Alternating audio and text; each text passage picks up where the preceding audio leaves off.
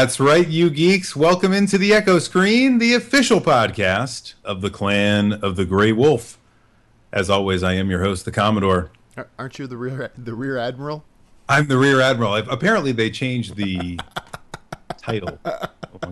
So You're the rear admiral. That's it doesn't have the same ring to it, does it? No, well, It kind of has homosexual connotations, doesn't it? a little bit. It just If I were to come up to you and say I'm the Commodore, you might think I'm just crazy. If I came up and said I'm the Rear Admiral, you might think I'm crazy and gay. and you're coming on to me. Not that there's anything wrong with that. No, of course not. Espousing his position on such things like the ridiculousness of the name Rear Admiral is Rue. How are you doing today, Rue? I'm okay. How are you? I was just reminiscing on how much Spaceballs is a great movie. Yeah, I know. Before the official beginning, well, not the official beginning, but the video portion of the program kicked off, and all of you that are listening out there on our real live podcast, which we finally got, I heard, will not know is that we were doing a little Spaceballs quoting in the chat before kick things off today, and it's always good. That's always a great way to kick things off. Yeah, it's always good to do little Spaceballs quoting. You know what also interesting, talking about Mel Brooks movies, this is very sad. Oh, no. This is not part of the Tids and Bits. That is the news and notes portion of the program. This is a bonus piece of news. So you can't see it quite from your angle here, but my whole room is completely in shambles. Oh, yeah. There's stuff all over the place, okay? And that's because I'm moving because I bought a house. That is terribly sad.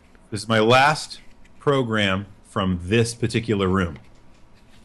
That's sad. But what's really sad, speaking of Mel Brooks movies, to tie it back into the Spaceballs thing, is that I was forced. And when I say forced, I mean forced with a capital F. Forced to throw out my Robin Hood Men in Tights poster. What? Why would you do that? Forced to First throw of it all, out. if something was with a capital F, there's another word I think of other than forced, and it has something. Especially when we're talking about the Rear Admiral. It's exactly what I was thinking. But secondly, that you've had that dang thing for forever. I have had that thing for forever and ever and ever and ever. So you're losing a Men in Tights poster, but you're gaining a house. On the whole, about listen, even. On the whole, Preparation H feels pretty good. Okay, welcome to our 12-year-old comedy hour. We're already down with the Mel Brooks quotes. We can't move to Austin Powers quotes. Okay. All right, okay. Yeah, I don't understand why moving to a much bigger place means I have to throw all my shit away, but apparently it does. I have the answer. Women. Well, okay, I don't want to know. We don't want to say it out loud. Let's not even go there. Anyway, yeah. We are going to talk about something important tonight. I mean, are we? Yeah. We're actually going to have a conversation this evening. Go get it back. I like how all the women in the chat are telling you not to throw it out. You need to get it back. Anyway, I know what's going on here. This is not fair. I'm going to go buy a bunch of Mel Brooks movies posters and just hang them up wherever I want. Anyway, so what are we talking about today? I don't know. I forgot. I'm kind of. We should just do the whole show on Mel Brooks movies now. Next time, that's what we're doing. Okay, let's focus. We're going to talk tonight about more of a philosophical concept. You like philosophical concepts? Is that float your boat? It does, and it also floats Cooper's boat. Good. Well, that's important. We really, if you can't tell, folks, we actually cater the program to cats and their sensibilities. Well, it is the internet. So, we have to be cater to the most popular segment of the internet, which would be cats. So right. So it's very important that Cooper is interested in philosophical conversations, because tonight we are going to talk about what makes a video game. Yes. What makes a video game? And we'll get to this in a minute, but when we actually talk about it, but it's admittedly a very nitpicky, useless thing to debate. But hell, that's kind of what we're here for, is the nitpicky, useless things. So we're going to talk about it. That's exactly right. And nitpicky, philosophical, useless topics are generally what geeks like to talk about, and so that's what we're going to do here on the Echo Screen Live, the official podcast to Claim the Grey Wolf. Before we get to that, though, we always do a little news and notes, we call it the T's and B's, the tits and bits. Before we get to that, even, I just want to put out the pre-show announcement or repeat announcement, just to make sure people are in the know that we are now an official Grown Live podcast, and you can find us on iTunes, you can find us on Stitcher, you can find us on pretty much any Android pod catching service of your choice. Just search for Echo Screen Live and you'll find us. And in particular on iTunes, if you subscribe, please give us a rating, and we will love you long time. Unless you want to rate us poorly, in which case, don't. But if you do like what you see, then you can rate us well, and we would appreciate that. Yes. This is not a show. Oh, wait. You know what I was going to say, too? We worked long and hard for that podcasting license, and now that we have it, damn it, we're running it into the ground. It's like a New York City taxi cab medallion. You got to pay $1 million just to get it, which is why there's so few podcasts out there. That's right. And you have to pay a lot of money for it. No, you don't. Cooper called me out because it's free. It's absolutely, positively free. We would never charge for this kind of thing. Come on. What are you guys, crazy? Pushing Up Roses is in the chat, who guest starred, Guested. I believe, on episode 38. Was it really that long ago? It was, which was our Women in Video Games podcast. And she's asking, where can she find our Women in Video Games podcast? Well, you can find it on the iTunes. You could find it on the Stitcher. You could find it on our website, clanofthegreywolf.com. We have not live streams. They're not live after we already do them. Recorded videos of all of our previous streams, in case you like to consume them that way. So, hey, you know what? Pushing Up Roses, you could find it there, potentially. Yeah, or anybody else for that matter. Don't have to be Pushing Up Roses to find it there. You can actually find it there no matter who you are. Yes, very exciting. We don't discriminate. We do not discriminate. Oh, thank you, Broccolope. Already left us a review. Anyway. Oh, see, now look at that. That's phenomenal. And he doesn't even know if it's good yet. Yes. It could be terrible. Now, C. Goldsmith asks a very good question. Where can I find the PAX podcast? Well, one of our best podcasts, and I can say this because it's lost now, but after we got back from PAX, we always have a good time at PAX East, but we were talking about some of the things that make for a good and a bad con-going experience, and basically some of the things we're disillusioned about after we've been to a few of them. Yes. Unfortunately, Twitch lost that video, and I didn't save it elsewhere, therefore it's gone forever. So we're going to have to redo that at some point in the future. We're definitely going to do it. Yeah, no, it's unfortunate, but sometimes we lose these things, and not like that crappy sex video movie starring the chick from The Mask. I don't even Have you seen that? What? Yeah, the thing where they lose the movie in the cloud and the mask. The chick from The Mask. And Jim something about Mary. Carrey? That's not a chick.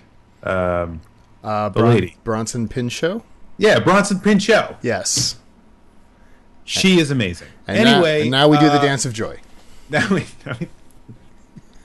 We're like 14 minutes into the podcast now, and we're still not actually talking about anything. But we haven't talked about anything yet. That's what we do. This is what it's all about. Listen, there is a third portion of the program that is coming. Cameron Diaz, thank you.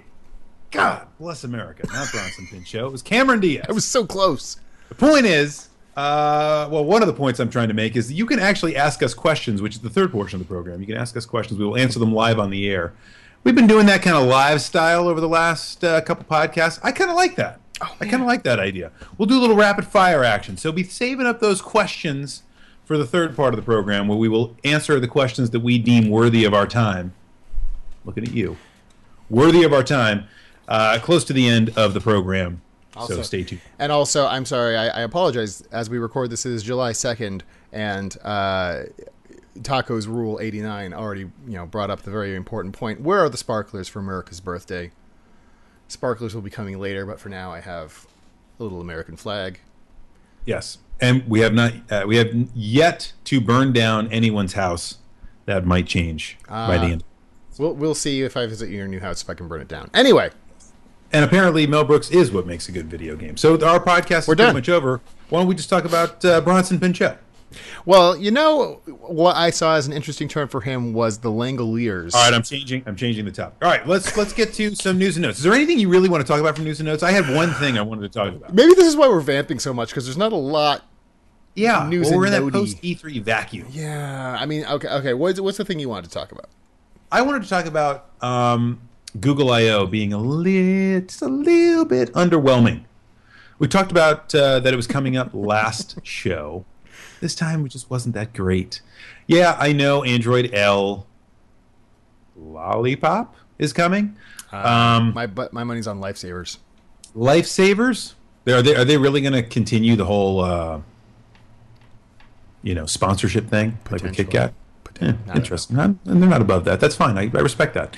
Lifesavers, is coming out, and so there's some cool things with that, but it wasn't really that amazing. The Android wearable stuff, which I was really hoping to see something about, just does not look like it's that great yet. So I mean, it's not. it's got some good stuff. It's got some okay stuff. It needs to grow into itself a little bit more. Google now gets more powerful as time goes on, and it learns and watches more of your life, and learns where you're, exactly what you're thinking before you think it, and then it'll be more useful. And other apps, I mean, apps already come out of the box being able to interact with notifications to the Android Wear platform on your watch, which is cool. It's great by itself, but there will be more ways app developers will interact with the platform, I'm sure, as time goes on. Just give it some time. I mean, and let's be frank. Was it I can't remember the exact names of the two watches that are already for sale, the Samsung and the LG versions. Not the sexiest watches. They kind of look like Samsung Gears, which are like the kind of big clunky. They look like those you see some people wearing like Fitbit watches, or not the Fitbit, but the Pebbles you're talking about. Well, I'm thinking more of the, like health tracking watches, and they're kind of clunky and they're like square. With the heart monitor. With everything in there, and not exactly a fashion statement. So no. Also, I mean, Pushing Up Roses would like us. I'm just saying to talk about the Langoliers instead of this. I'm just throwing that out there. But anyway, go ahead. Wait, no.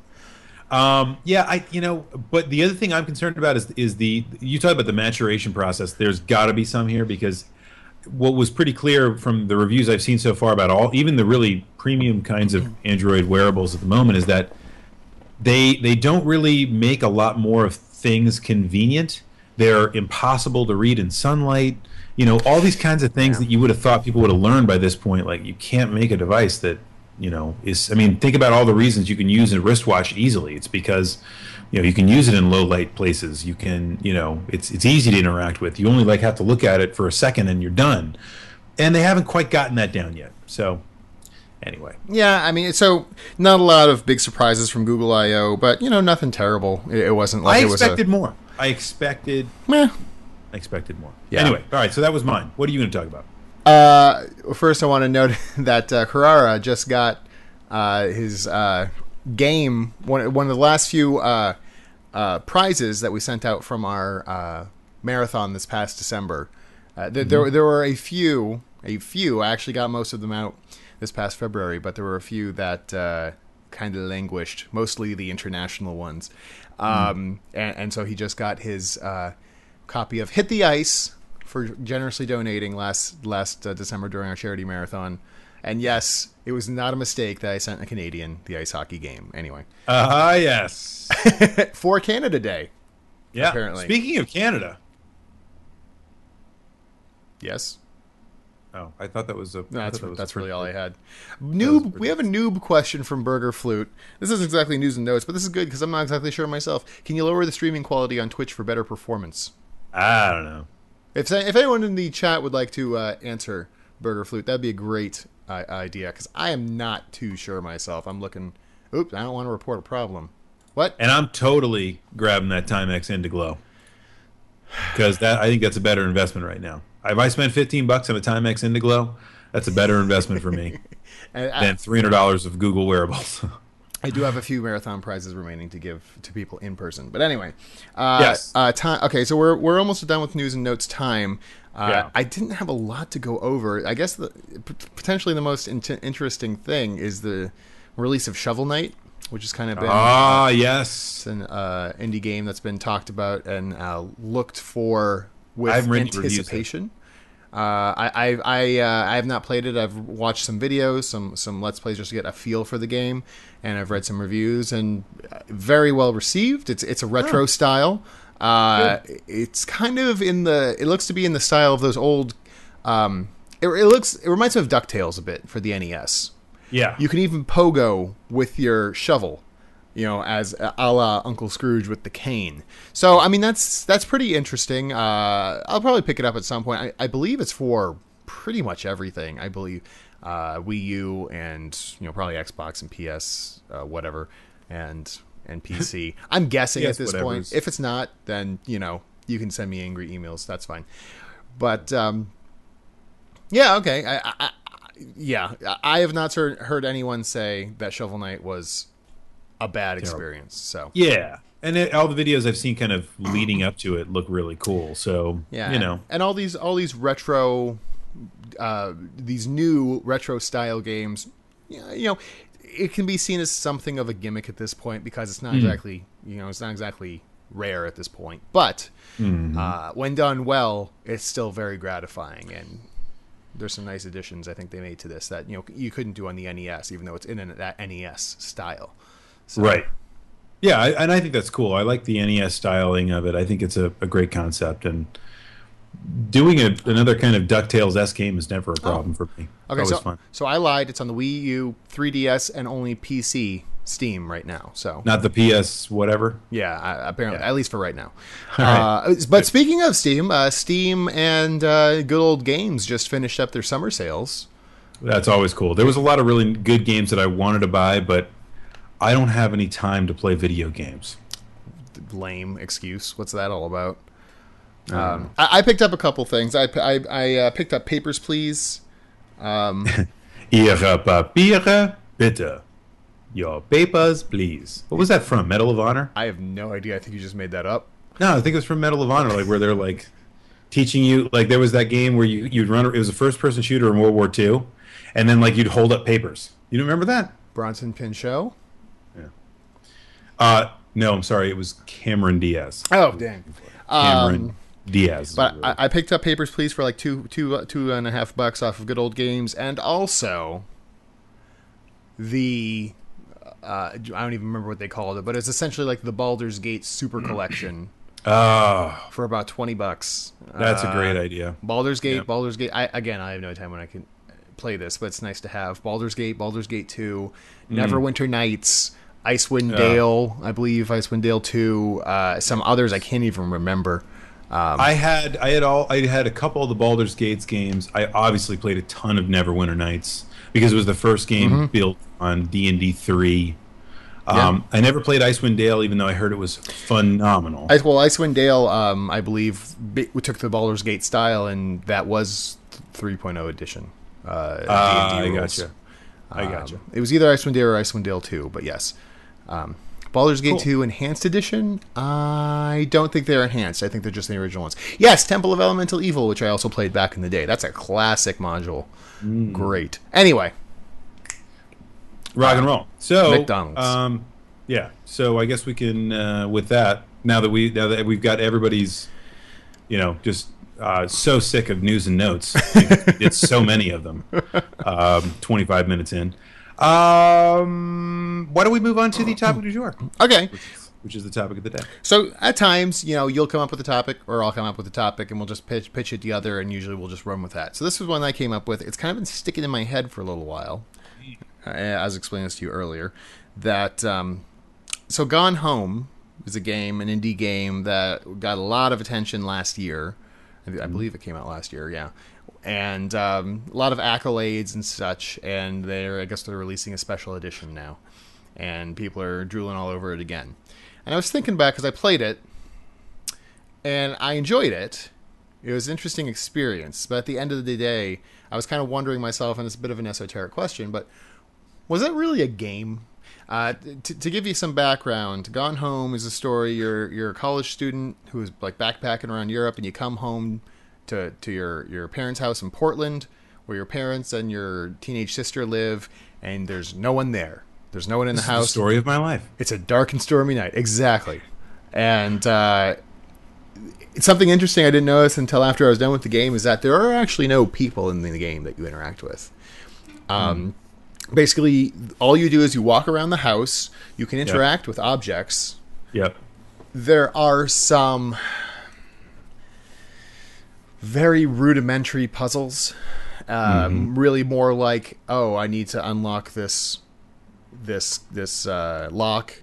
I found the combination in this other room. Now I can unlock it. Nothing even like Seventh Guest type puzzles. Right. And at the end of the day, I mean, spoiler alert, but whatever. It came out a year ago. At the end of the day, the whole story revolves around your younger sister. Found out you. Well, let me back up a little bit. You come across certain journal entries, which are actually acted out in a voice of your little sister, and a good actress doing that job. But you find out through reading these journal notes in order that your little sister discovered she was a lesbian, and found this girl she loved at her school, but it's mid-90s, and so they don't know what to do about it, and they eventually run away together. And that's the end of the story. That's really about it. There's a subplot about your parents like having marital problems, and they're away at like a couples retreat, and that's where they are, and that's why there's no one at the house. So that's really about it. All right. And sounds great. Well, I mean, yeah, it's like it's interesting. The story is kind of interesting. It's not amazing. I think I was about halfway through the game, kind of wondering what the big deal was, until I got to the lesbian storyline. And I was like, okay, I think I understand why this got a lot of attention in the gaming news media because lesbians love video games. Yeah, that's a whole other topic about whether or not the that's not why gaming journalists. I mean, gaming journalists are a lot of millennials. Politically correct. They want to make sure that they're overtly. Yes, there's a lot. Not that I'm disagreeing with any of that. It's just that there's a lot of self-congratulatory backpatting in a lot of video games. It's like the forced diversity room at PAX, which I think almost universally at PAX I heard people kind of scoffing at instead of because it was pretty much just a stunt to make up for. Kind of, I guess some of the remarks that were made, right? Some offhand remarks that were taken very poorly, and yes, people's feelings were hurt. Anyway, it doesn't make a lot of sense to be doing that kind of stuff. But I see what you're saying. So it almost like the game got attention for the wrong reasons, right? And exactly. And I was kind of thinking like, this is like an interactive experience. It's more like an interactive fiction, which is not a new genre. It was presented, I think, very well. It was atmospheric and such. But would I call it a game? At the end of the day, and not that doesn't disparage it, as not worth booting up and playing, if you will. It's just kind of like I said before, an intellectual exercise, I suppose. Yeah, well, and it begs the question of what actually constitutes a game, what makes something a game versus something else. And maybe we should start there. What do you think? What is before we talk about maybe necessarily if that specifically is a game, why don't we talk about what we think a game is? If someone stopped you and said, "Hey, define what a game is," what would you say? What are the attributes, or what kind of things would you say make a game? Well, if we're talking about video games, which is what we are in this instance, and time out, by the way, because Carrara already did the first thing that I thought of when we brought up this topic. I literally, as soon as I had it in my head, I walked into the next room and said, "What is a game?" Nothing but a miserable pile of secret. Now he said programming, but anyway, I thought that was great. Anyway, keep going. Time. Go ahead. Anyway, so a game, a video game in particular, has to be something that is electronic in nature. If we're getting to the bare bones, to video games, for video games, electronic in nature. I don't think many people would argue about that one. No, tic-tac-toe is not inherently a video game, unless it is on a computer or something like that. It has to have some defined gameplay, and this What is do you what mean? What is constituted by gameplay? right, and this is where I'm kind of diverting from calling things like interactive fiction a game, in Yeah. that it's something that you interact with. There are rules to a game. There are you have inputs that change what happens. There's some sort of losing condition. There's some sort of winning condition. And maybe I'm being even too strict in just saying all that. I mean, you'd think if you sat someone down and asked what is a game, they would probably say something like that. But the thing is, I think our general perception of what constitutes a video game, basically anything you can put on a PC and play and has pretty pictures, could be constituted as a video game. Yeah, it's tough to define. You raise a lot of interesting points, most of which are, I would think, would be pretty, like you said, pretty much universal, right? Like if we talk about the idea of having rules, the fact that there is interactivity or there's some kind of determinacy in how you make choices of how something pans out. The way that something pans out implies some kind of narrative tie, or at least some kind of, like you said, a winning condition or a state of evolution. So something beyond where you begin the game with a set of skills. There potentially could be a losing condition, because there are games that are made now that don't really have a lose state per se. Right. And you know what? But yeah, I'm thinking about it already, and I think that's too limiting. yeah, because it is. Well, that's where I was going, because I think I mean, Carrara brings up right here. Animal Crossing has no win-fail condition. It's a pretty, and some of my favorite games have no win-fail condition, like SimCity, Yep. Simulation games where it's kind of an open sandbox. Minecraft. Well, yeah, I mean, Minecraft does have a win condition because you can beat Minecraft now with some of the more recent releases, but that's not how it got popular, though. Yeah, no, That's not why and I don't think it was necessary to make it any more popular. By the way, I think the only people that find Minecraft appealing for those reasons are people that are younger, because they're looking for the project to kind of complete rather than exploring the journey rather than the destination itself. It's like playing with Legos. You don't win at Legos. You don't win at Legos, and I think at the end of the day, there's a reason why that is. However, what is more interesting about Minecraft and more interesting about Legos, which don't make them a game, but means you can play games with them, which I think is what Minecraft is. It's more like a universe. Oh, yeah. Okay. Yeah. I've played games with Legos. Yeah. Right. Is you can make the gameplay, the story, and even to a certain extent the rules are emergent. I.e., they aren't determined by the game or the creator of the game.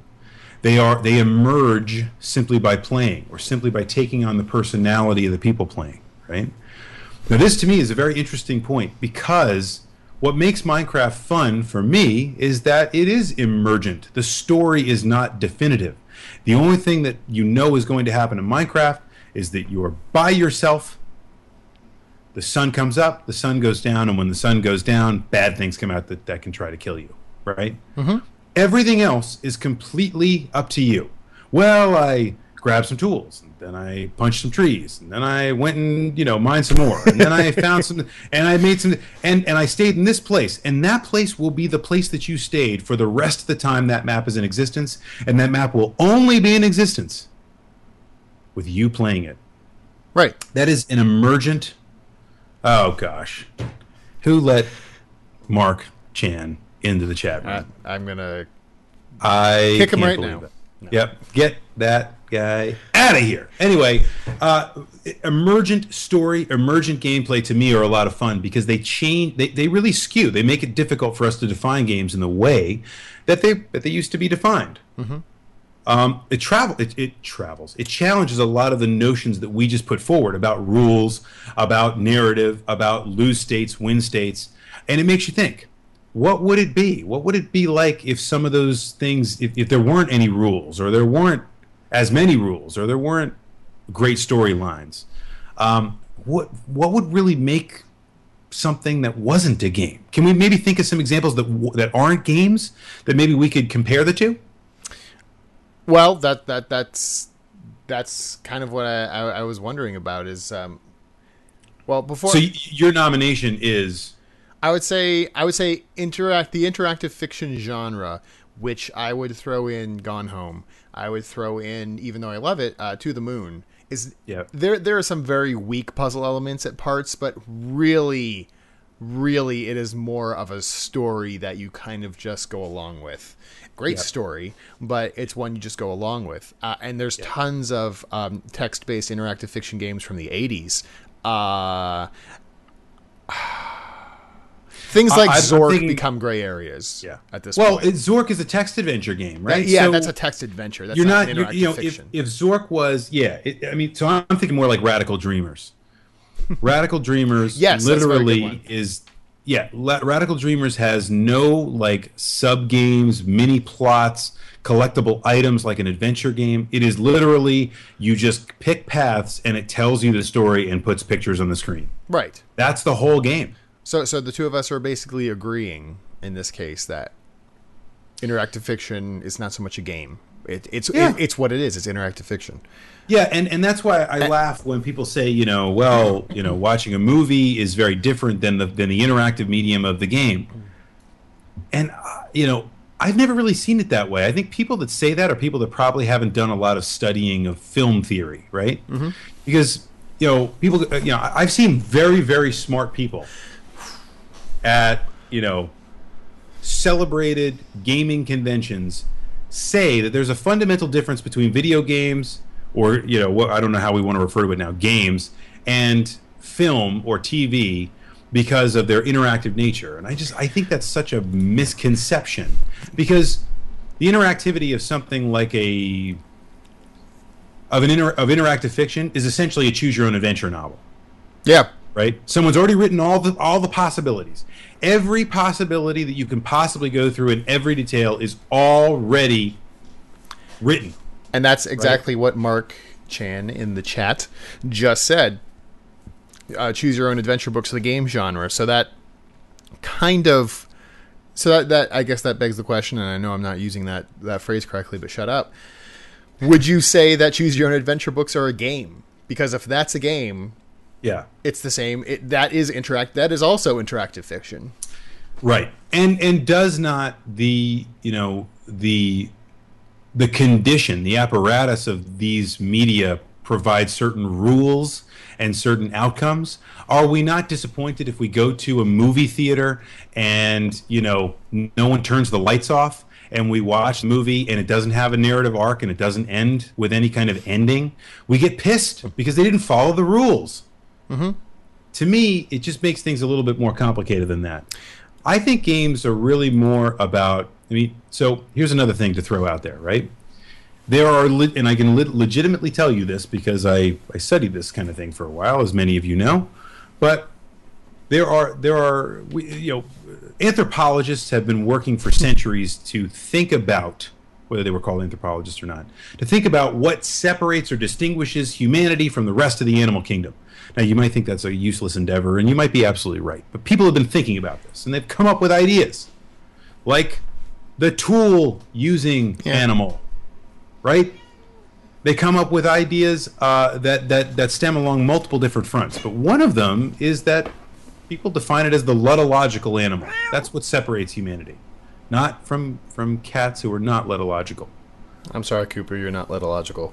In the way they kind of are. But in other words, humanity is defined by the fact that it makes everything into games. We are the game-playing animal. Yes. The way that we personify things, the way that we, even with what we do with cats on the internet, do cats actually think the things that we say? No, we personify them because it's like a game, right? Yeah, that's a good point. If I hate my job, I'll turn it into a game to make it go faster, to make me enjoy it, right? I saw a great thread on Reddit yesterday. What little things in life do you make into games? Like, what little life games do you play? Things like heating something up. You hit the button, heat something up in the microwave, then you run to go to the bathroom and make it back before it comes off, or something like that. Just little silly things like that. That's right. And think of the simple kinds of games that if you were to watch a child grow right now, think of this. Think of the evolution of the games that they would play. It seems like they have a proclivity toward playing games. That's cool. So it's almost like video games put us into a more natural state because we naturally want to play games. Who doesn't like playing games when they're kids? Right. You know. But the kinds of games that you create, whether you have, hungry hippos put on your table or whether you have absolutely nothing, we still create games as kids. They just tend to be more mature as we get older to include these kinds of things that you and I just described. Yeah, I mean, even some things that we talk to kids of as games. That sentence was not good English, but you know what I mean. Things that we usually give to kids as games Right. are not, strictly speaking, games. Chutes and Ladders isn't really a game. No. You have no effect on anything that's going on there. Yeah. You could call that an interactive fiction. Right. Because it's really just roll the dice. It's really just roll the dice. No, it's not even rolling the dice. As soon as you shuffle that deck, the winner is predetermined. But it's not predetermined in Chutes and Ladders because it's still a you're still rolling a die. Actually, in the actual Chutes and Ladders, you spin a spinner.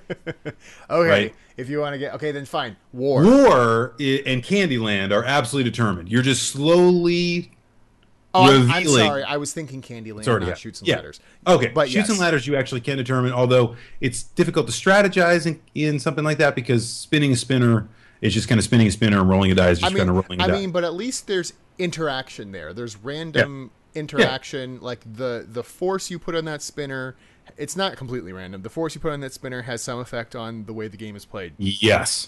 There is no strategy that can necessarily affect that game. Right, but at least you're having an interactivity that can change the way. Right. If you played a game of Chutes and Ladders and then you go back in time and played it again, it would end differently.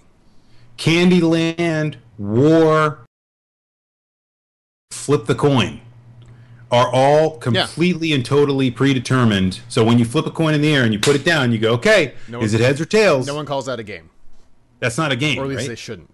They shouldn't, but it is kind of a game. To a kid, that's a game.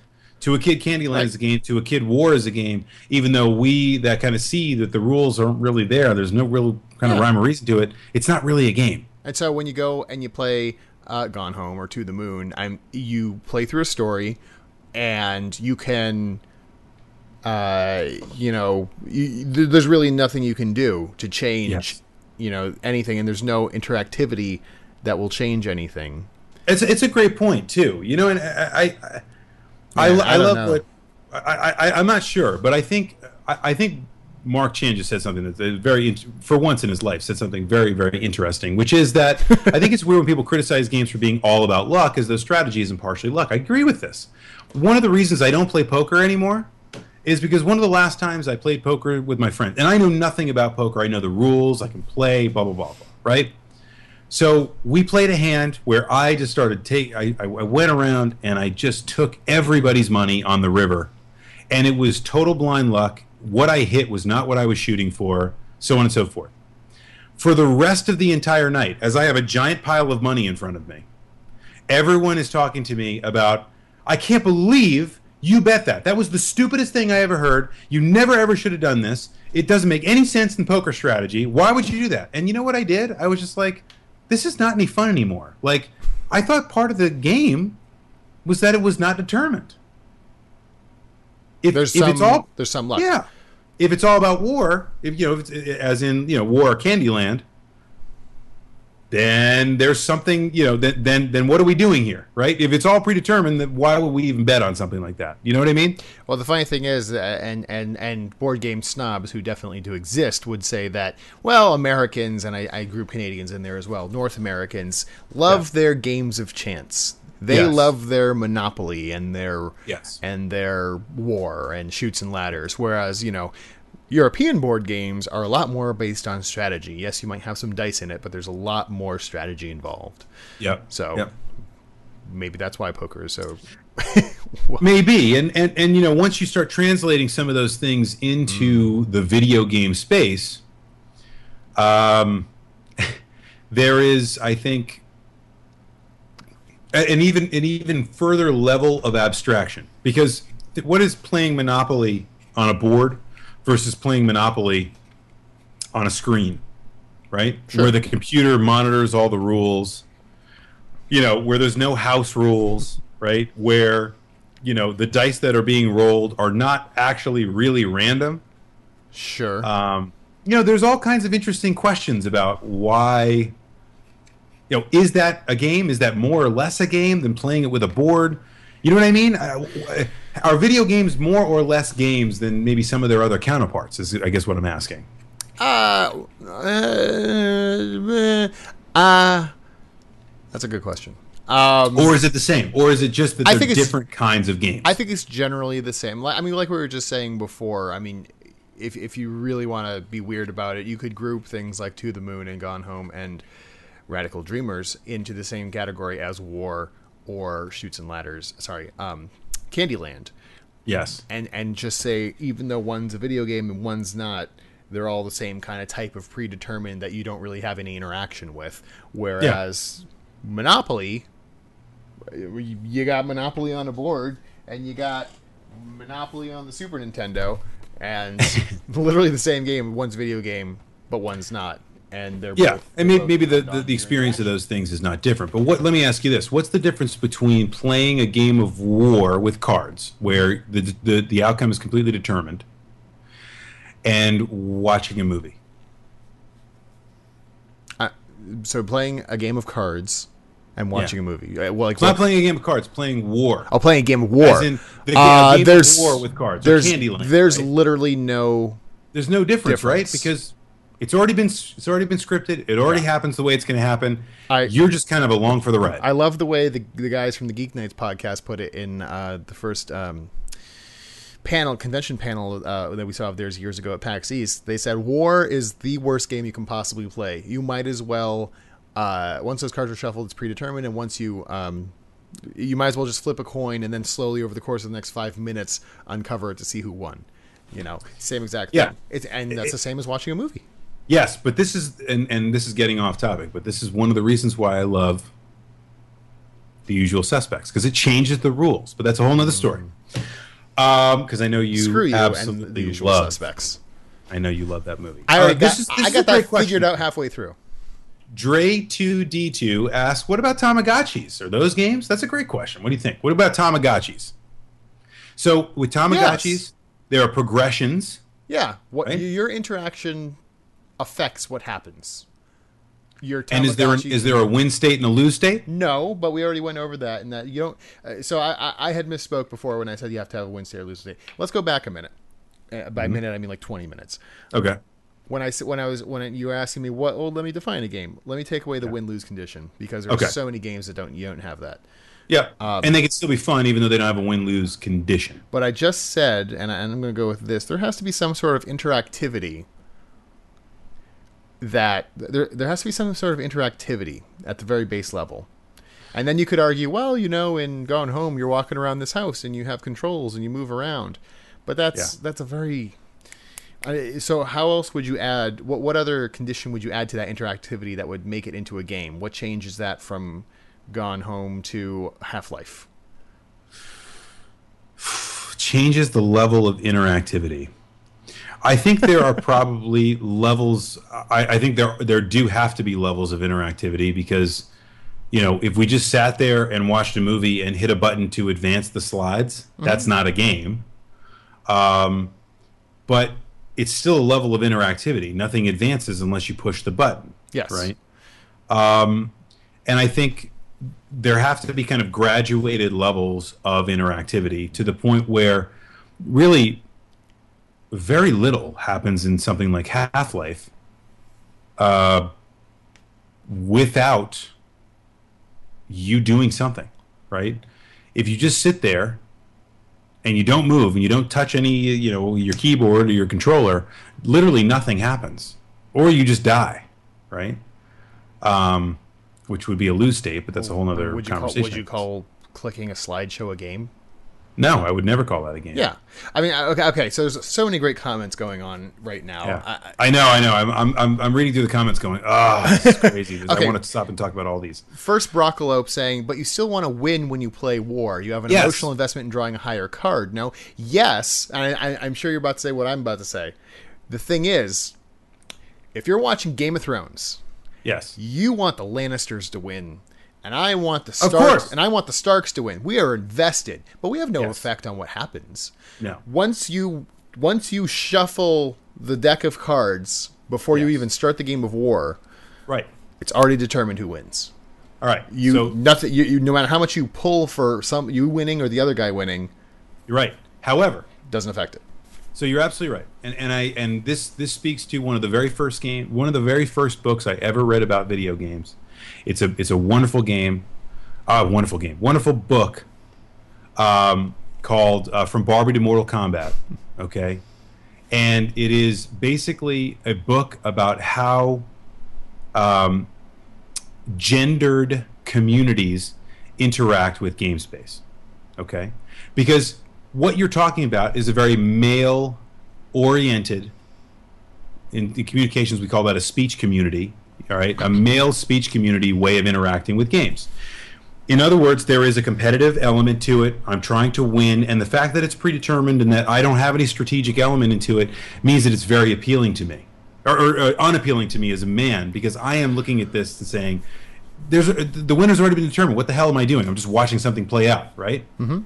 But the meta game of, geez, I can't wait to see what happens when they flip over that card, because maybe I won and maybe that tends to be more of a feminine speech community, right? Women tend to enjoy games because of the process, not because of the outcome.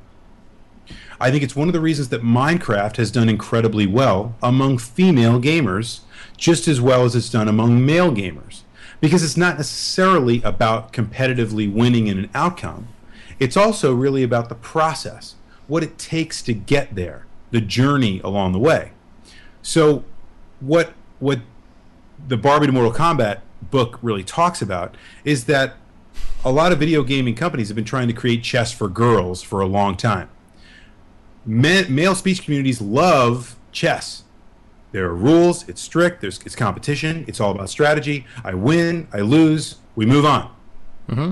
Women don't really like chess, or women's speech communities generally. You're so sexist.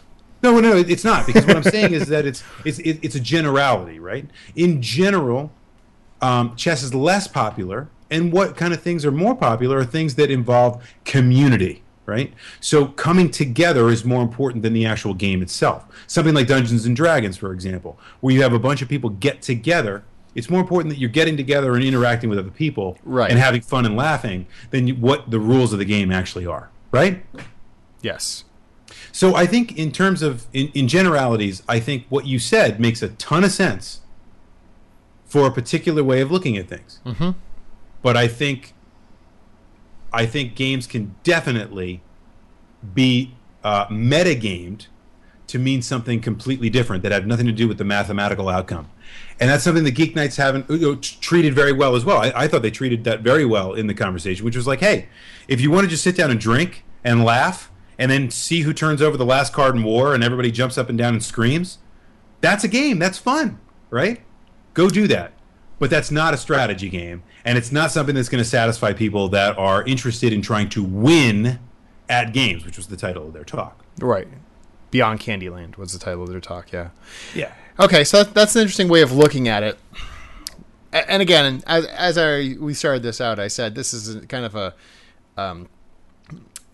useless mind experiment, and we're not trying to say or put down any of these things that we're talking about, except for I guess war. But I mean, if you want to put it a different way, you could say games like Gone Home or To the Moon are games, but they are not. There is no strategy involved. Yes. That's another way to put it, as opposed to saying one is not a game. Right. So what defines the difference? I'm seeing people throwing a lot of stuff in the chat. Horse with No Name said earlier, South Park Stick of Truth, which is a great game, by the way. The story is predetermined. Yep. Let me stop right there. As it is with most games. Exactly. Most games, the story is predetermined. Either the story is predetermined, or it has some finite number of endings, or it's a sandbox game and there is no way to win. It is SimCity, you know? Well, okay. There are sandbox games like Grand Theft Auto 5, which does have win states, even though you can play perpetually. Sure. And then there are games like SimCity, which you could just play in perpetuity. Yeah, for sake of argument, I'll say that Grand Theft Auto 5 has a story that ends, a linear story that ends. And SimCity, really, there is no story. You just can keep playing. Anyway, exactly. But she says you get to decide if you want to dress up like a fairy princess for the last battle. So that's what I'm trying to say is that it's not so much. I'm not so much saying that just because a story is predetermined or a path is predetermined in a game, that doesn't mean it's not a game. That's right. There's something else that makes it something interactive that is different when you play it. Yeah. Each time you play it. Maybe that's what I'm trying to say. And there are battles. Maybe there are. If you build even in the basic SimCity, if you build a nuclear power plant and you do this, that, and this, you put these exact, commercial zones, residential zones in this area, you're going to get to 10,000 people in a different way than if you do it again tomorrow. Even if if you built the exact same way, there are differences. There are random variations that will change the game. And that make it a game, and you have to react to that, and that's fun too, right? I mean, there are elements of that are kind of, some games like Diablo, for example, were the exact opposite of what you're talking about, but in a similar concept, in that you're always trying to beat Diablo, but the process of getting to Diablo is completely different every time, right? Yes. So it's basically kind of what you just said, kind of on its head. The end game is exactly the same every single time, but the reason that Diablo is infinitely replayable is because the process of getting from A to B is completely different every single time you do it. And I think Diablo is a damn good game. It's one of my favorite games of all time. So, you know what I mean? It's maybe we're just getting into a point where we're realizing the nitpickiness, as it were. Sure. Of our contention here. I think a good way to put it, or potentially end it, because surprise, surprise, we're running long. But Horse with No Name says, I wouldn't call this a useless mind experiment. Many times as adults, we are challenged by people asking why we still play video games even though we're not kids anymore. Yep. So you roll that into this, and it's kind of, like I said, it's a mind experiment about why is this compelling? Why do we play games? Right. And why do older folks tend to play games that are more simple, or games that tend to have pretty simple win and losing conditions? As I get older, I actually enjoy playing games like Solitaire on my phone more than I involve. Like I just got Crazy Taxi on my tablet, and I'm like, oh, this is great, Crazy Taxi, and I'm playing Crazy Taxi like mad. And then I was like, I think I'll just play Solitaire. You're so old. I know. It's true. Cooper says you're old too. Anyway. Yeah. So anyway, I think we could probably talk about this for another hour. Geez, I don't know that we really figured anything out. But it was interesting. I thought it was interesting, at least. The point is that it's interesting, and that we could spend a lot of time, I think, defining games in many different kinds of ways. And maybe we run down it, right? I think we all agree that if you look at the top video games of all time, there's no question that they're video games. If we look at something like a Tiger Electronics, for example, would you say that's a video game? Now that becomes a question to some people. I remember having this conversation with Pat, the NES punk, when we were doing the Video Game Years commentary for 1977, and we're talking about the Mattel football LED video game. And I'm like, he's like, why are we even talking about this in this episode? And I was like, because it's a video game. No, it's not. And to me, it's like, it's like an audio visual stimulus, and there's obviously a game involved. You're putting in inputs to move your dot around the field, and he's like, well, shut up, it's on a video screen. So that's right. That's more of a technical. But I would still say it's yes. I still say it's a I'd video say game. yes, sure. You know. S, am I saying Soft Tofu? Actually asked literally what you asked me before we started this. Is Flappy Bird a game? Flappy Bird a game, and I would say yes. Yeah, it is a game. It is a game. Again, there's no win state. You can't win Flappy Bird, but you can. You know, it involves interactivity, and if you're like me, you die after 10 posts every time. Doesn't matter. So apparently, you can get better at it or worse at it than other people, right? So there's a level of skill to it. So I think it definitely is a game. The other thing that we didn't really touch on is something that Vulcan Assassin just spoke about, which is the idea of, hey, you watch sports as a kid, and now you're an adult and you watch sports. You know, why? Well, because it entertains you. Right. It's entertaining, right? So games also entertain. Games and ludology is the study of gaming because gaming entertains us, right? Yeah, and the same thing with people who adults who watch My Little Pony.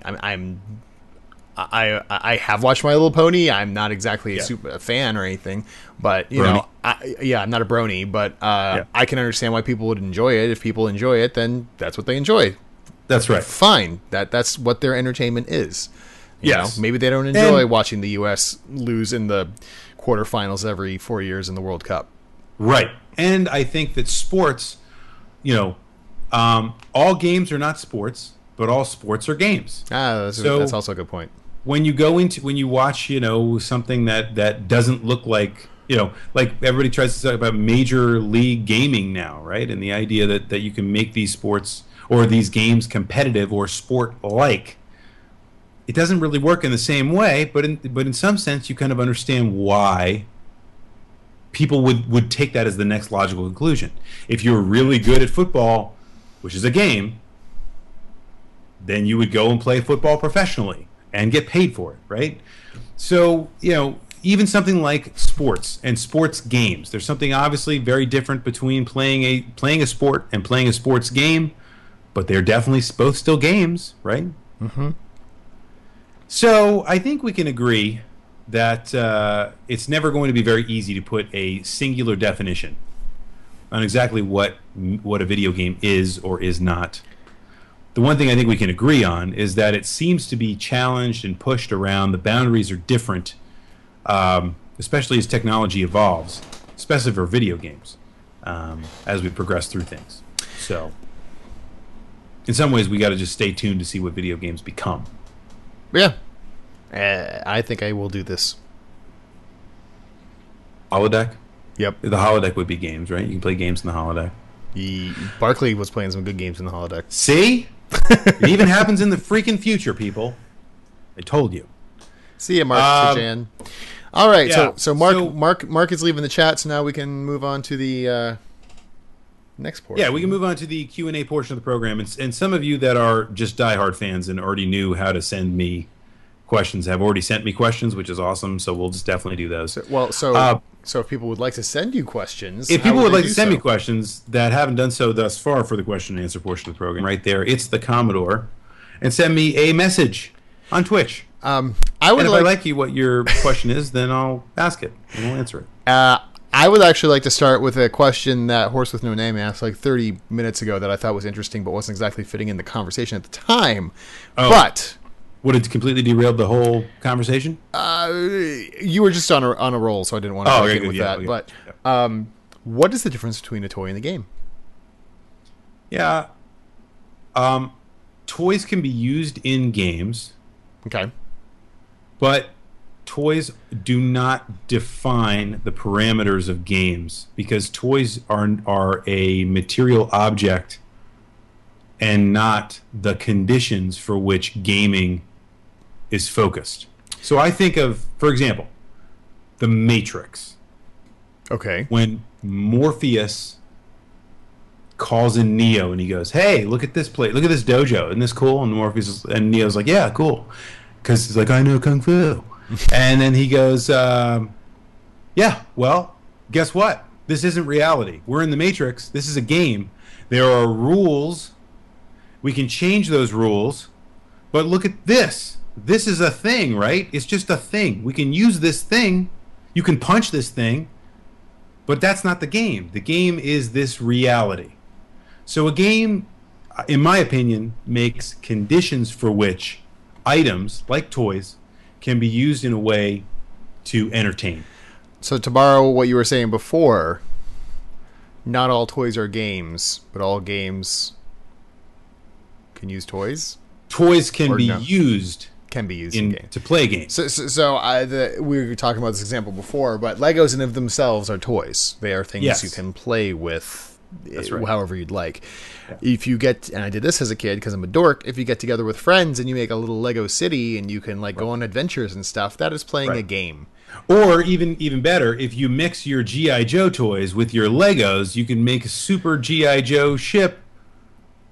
I totally did this with your Legos, and then all of a sudden you have things that don't at all fit together. There are no material conditions for which the Legos necessarily lend themselves to bonding with G.I. Joe toys, and yet I've made it into a game. Now I build ships for my G.I. Joe toys, and my G.I. Joe toys become these other things, and we go and destroy bad guys. And there are other things that you do with just the toy itself, rather than just, push the shiny button or, A toy is hit like the button on Hungry Hungry Hippos. a toy is like a more basic component to a game, Yeah, it's almost that- like a contingent part of it.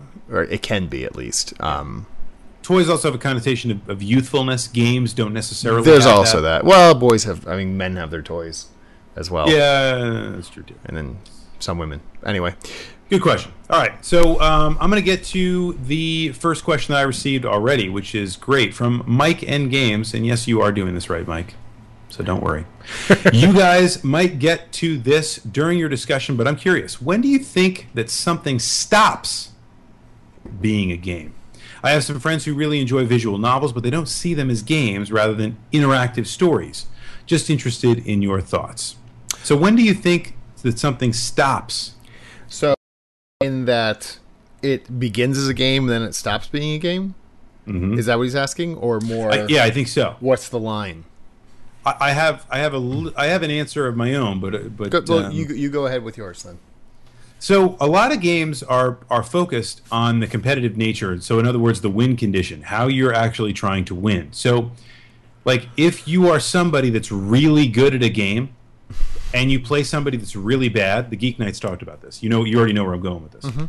And you play somebody that's really, really bad or has never played before, that's not entertaining. That's not fun. It's not a game.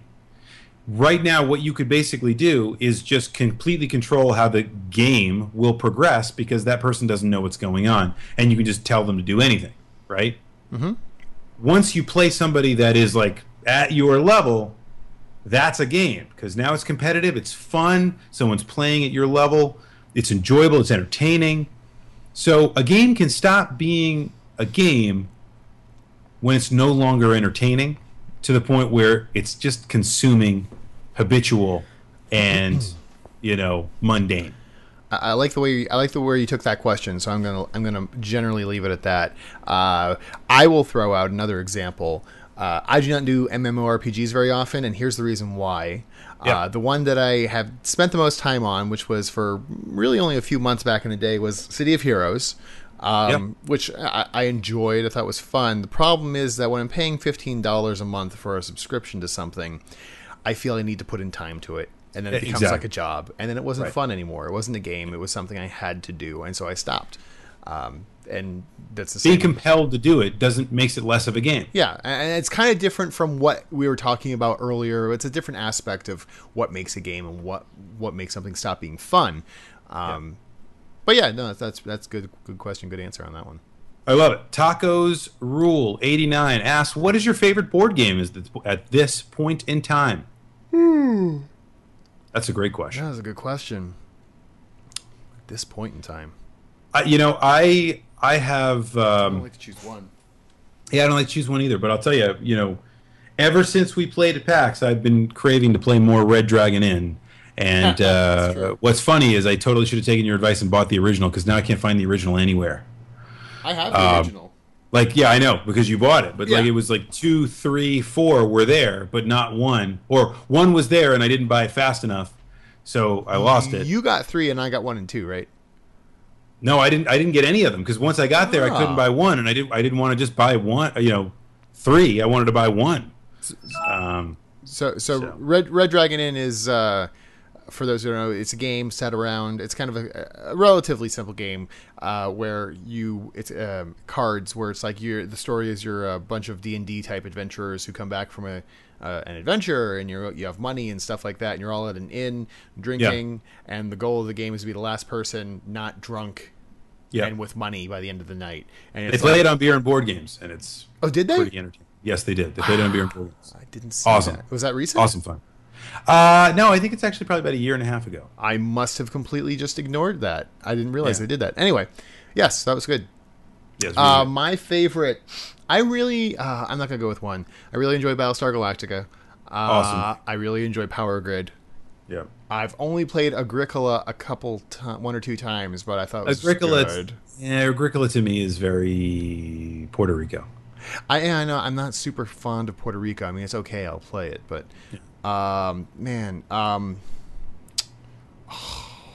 there are others, and I can't think of them because they're I actually clean my room, so they're not sitting in front of me for once. Yeah, I'll go with those at least for right now. Those are really good. Honorable mention to we didn't play test this game at all. Oh, I love that game, and it's not even really to call that a game is I know it's is- true. There really is Well, no no, game. To that it is a except the game fact that because you play cards. You choose and Yeah. play cards. So that is Right. a game. It just lasts. you choose and play 1 cards, minute, but and it's ridiculous. it's a game the way that Whose Line Is It Anyway is a game. It's a game where the points don't matter, and you're really just playing because of the process because it's fun to play. Right. That's what we didn't play this at all. It was really- Having said all that, I've heard really good things about Netrunner, yeah, me and too. I want to play that. You know what? And we played the Game of Thrones card game as well at PAX East, which is supposed to be it's a living card game like Netrunner. I've been thinking more about that game since we played it. We weren't thrilled with it at the time. I think it could be more interesting if we sat down and played it again.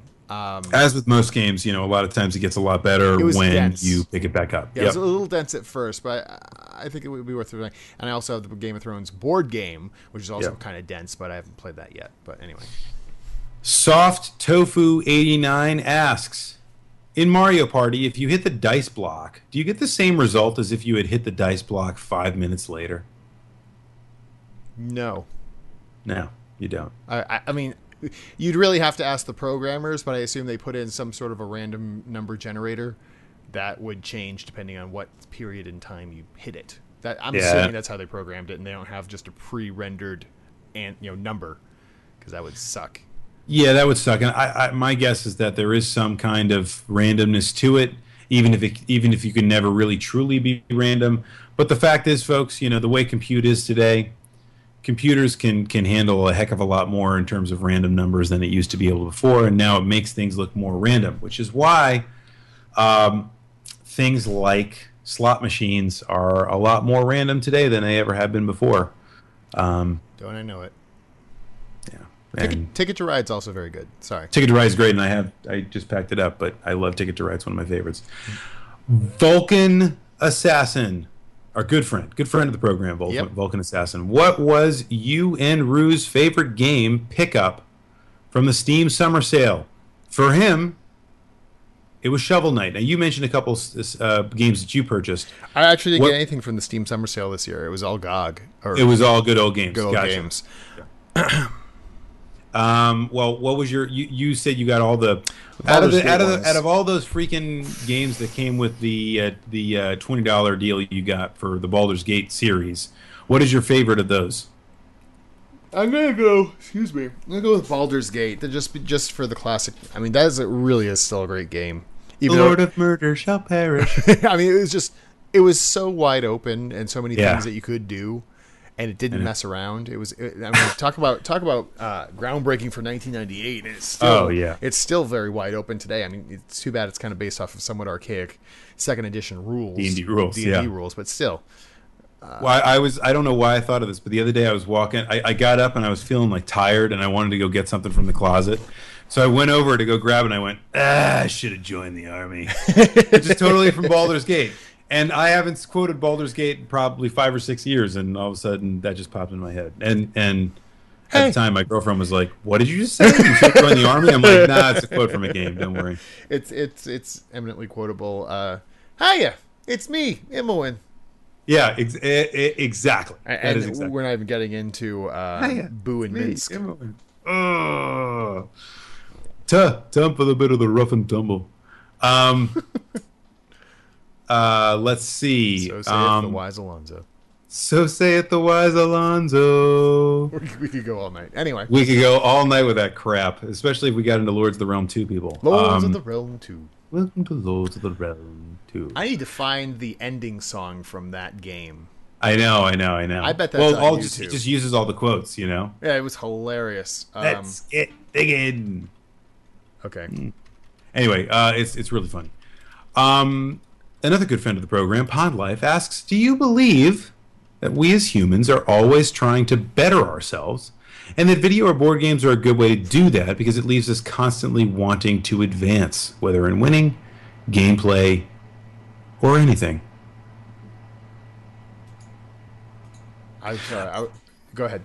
Well, I got to say, this would speak to the ludological condition of humanity, if there is in fact one, that, it is potentially, I think, a good way to look at things. That, or I can't say good. I will say it is potentially a legitimate way to look at life, anthropologically speaking, as human beings, and say that we are constantly trying to better ourselves, and that is why games are appealing to us, or that it is the part of the fundamental human condition that we play games. I'm not so sure that that is a truly universal condition, however, and that wanting to advance comes in degrees. And I think one of the things that video games does very particularly well is it gives us better instant gratification. As in, a lot of times it's not very difficult for us to move forward and advance with the kind of effort commensurate to what it would take to do such things in real life. Think of some of the old Japanese games where they would simulate, being at work, for example. Oh, yeah. Advancing. Dating getting sims. promoted. Yeah, dating sims and things like that, right? You're obviously not putting in the same kind of time / having the same kind of heartache / being humiliated or the glory or whatever that comes from actually living out those scenarios. You're just able to do it much more quickly. So in some ways, doesn't it dull our sensibilities when it comes to achievement in real life? I think you could easily argue that as well. So I'm not so sure. Bond Life, I'm not so sure. I'm just going to leave that alone because that's probably better than anything I could have said.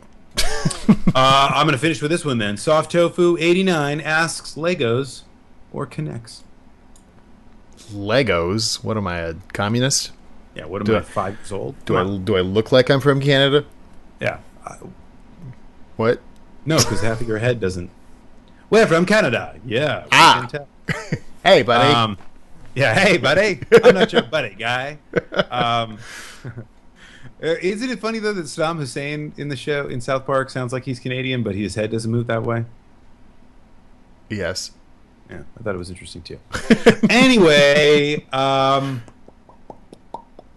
so, yeah, I don't know that we necessarily solved any of the world's problems here or that we figured out any philosophical issues that were of merit for this podcast. But I hope that you folks in watching have learned something or have taken maybe a different perspective or a different idea about what actually constitutes a game and can now go impress your friends with all kinds of interesting ideas and talk to them about things that matter to you, even if it doesn't matter to them. You can also impress your friends by showing them the Lords of the Realm 2 ending song, which I am pulling up right now. Welcome to Lords of the Realm 2. A band of Flemish mercenaries are available for hire. My lord? Yes, my lord. What now? Let's Yes. get digging. Oh, Yes. all What right. now? My lord? Yes, my lord. What now? Let's get digging. Whoa, look out! Okay, I'm sorry. I mean, how do you compete with that? What a great idea for What- the end of the game. One of the best ways to end the video game ever. Yeah. Anyway, The music in that game, I wish I actually, you know what I really wish? I wish I had the soundtrack to that game in some kind of digestible format that would fit current technology, because you can get recordings of the stuff that was in that game, but the bit rate is so compromised. It is so badly, compressed, because obviously computers were very different back then, that it's completely unlistenable. So I actually I broke out tracks from the game, and that you can barely listen to it, even though those tracks were so good. That game had great music. Lord of the Realm 2, you came here. Also on GOG. Anyway, so on good old games. So, yes, thank you very much, everyone, for enjoying the topic. Horse with No Name. It says a very good topic, and Broccolope insists that he's not sexist, like a certain rear admiral. I don't know any. Anyway, yes, I thought of an interesting idea. By the way, we need to speak about this after the podcast is over. Okay. But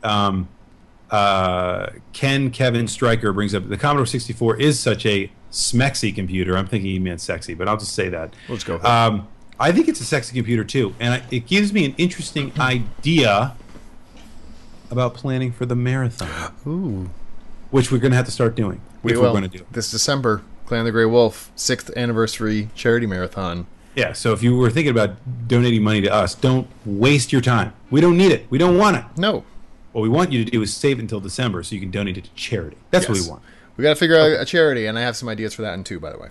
Yeah, all right, well, good. Right. I'm glad you've been thinking about it. I've been thinking on it. On my throne. My iron throne. We're thinking about all of you too. Thank you for being a part of the Clan of the Grey Wolf and listening to the Echo Screen Live, the official podcast of said Clan of the Grey Wolf. When can the people listen to the next edition? Well, that's an interesting question, because in 2 weeks, normally we do the first and third Wednesday of every month, but the third Wednesday of this month will be Wednesday, July 16th, and I will be up north preparing to meet you so we can go to Con Bravo, which is in Hamilton, Ontario, Canada, near Toronto. For some crazy reason. Yep. Yes. And they are inviting us back again. This is my third year, your second year. We enjoy it quite a bit. So if you're in the area, please come. It'll be a lot of fun. I'm already set up for a few different panels. I want to ask you if you got your list of panels today. I have not checked, so I don't know. Okay, anyway, but I know I'm going to be part of the world's most frustrating game show, which did last year. That was fun. And also D20 Live, which is basically a live Pathfinder game. I did that a couple years ago. Cool. So I'll be doing that with Pro Jared, Nash. That's awesome. And Linkara. So that's sweet. I'm very excited to do that again. That should be good. So, yes, and that will be July 18th through 20th in Hamilton, Ontario. Conbravo.com. If you have any chance of making it that weekend, please come out. It should be fun. Yeah, and I think I although I don't know exactly what I'll be in yet, it'll still be just like that same kind of awesome stuff. Oh, so yes. You were in some pretty good panels by yourself too last year. Yeah, it was a lot of fun. We had a blast. Well, wait, now. I do have it. So I've got. Here I go. I just pulled this sucker up. I'm into the intro to vlogging. Very nice. I know something about that. The future of gaming, which I think is also something I have a lot to talk about. I think I'm on that one too. And yes, you are. And also the philosophy of games, which is a reprisal of the panel that we had last year. Yes, which was a lot of fun. So I gotta go brush up on my philosophy books again. Maybe I'll even bring my some of my books that I can recommend to people. You should bring your thesis on women in video games. I don't think anybody's gonna want to read it. It's not very. You could sell it. Yeah. No. Anyway. Yeah. All right. So anyway, we will definitely hope to see some of you at Con Bravo. For those of you that just follow the program, well, might have to wait till next time. That's okay. Yes, so to answer your question from like 5 minutes ago, the next time you can find us on Echo Screen Live will be here, clanofthegreywolf.com and Twitch at 9 p.m. Wednesday, August 6th. So it'll be a month from now. So Broccolope asked what I assume only to be a sarcastic question. Wait, you have a vlog? Well, yes, I do. I do have a vlog, The Weekly Ringer. However, I have done a Weekly Ringer in a long time, partly because I bought a house, and I'm moving all of my stuff there. So it's been taking up all of my weekend time. But that's okay. Because as we talked about last time, this is the last time I will be doing the show from this very room. So say goodbye right now. And the next time I do the Weekly Ringer, it will be from the new location. So that should be a lot of fun. That'll be good. Very sweet. Yeah. So for those of you eagerly awaiting the next Weekly Ringer, which is all 5 of you, it's coming. Don't worry. Okay. So with that, we will see some of you at Con Bravo and the rest of you next time. Thank you all for joining us here on the Echo Screen Live, the official podcast of the Clan of the Grey Wolf. For Rue, I am the Commodore, and there is no reset button. Nice. Thank you. Like we planned it.